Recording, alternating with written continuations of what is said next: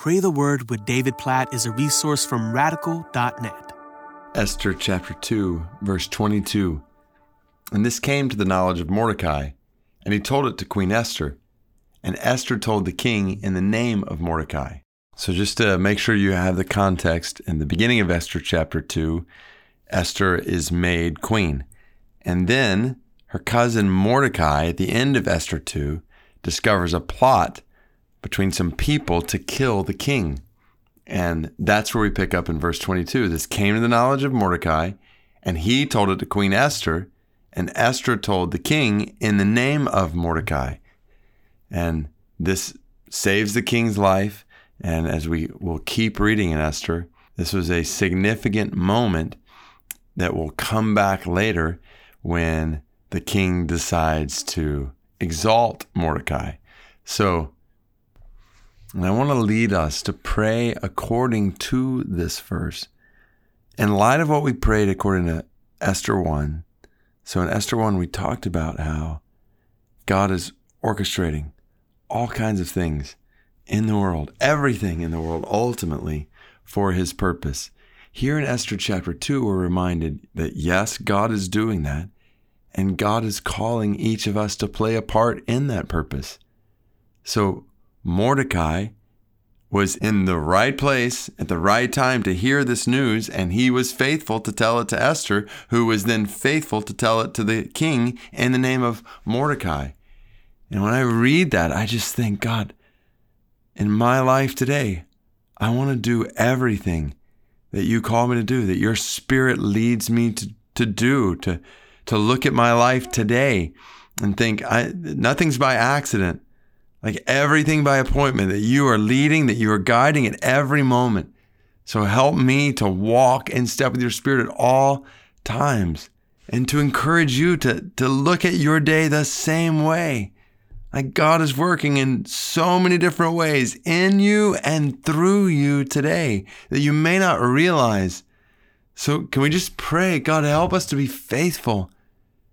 Help us to hear your Spirit at work in our hearts, and to follow your leadership according to your Spirit, your word. Help us to walk in step with your Spirit. We confess, God, we don't know all that you are doing. We know that. We know that you are doing so many things we can't see or can't know, but we trust that you are using our lives to accomplish your purposes in the world. So we pray that you would help us to obey you today, to be willing, moldable, humble, obedient instruments in your hands for purposes we don't even see, for things we don't even know you're doing. God, help us, we pray. What an awesome picture, God, of our lives today.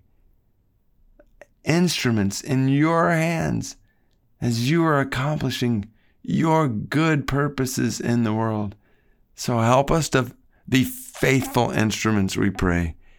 And God, as we pray for unreached people all the time on this podcast, today for the Tajiks of Uzbekistan, almost 2 million of them, so little knowledge of the gospel among the Tajik people, specifically in Uzbekistan. God, we pray for the spread of the gospel to them. And God, we pray that you would use our lives as a part of that purpose.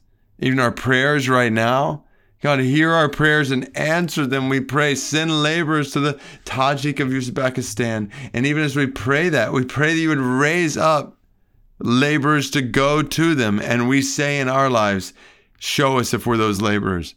God, we want to play whatever part you call us to play. We want to do all that you call us to do in your purposes right around us in our lives, in our families, in our churches, in our neighborhoods, communities, cities. God, we pray that you'd help us to be faithful to you today and to faithfully follow you wherever you lead us in the days ahead. Help us to walk in step with your Spirit at all times and do all that you call us to do, knowing that you are working in ways we could never imagine. In Jesus' name we pray. Amen.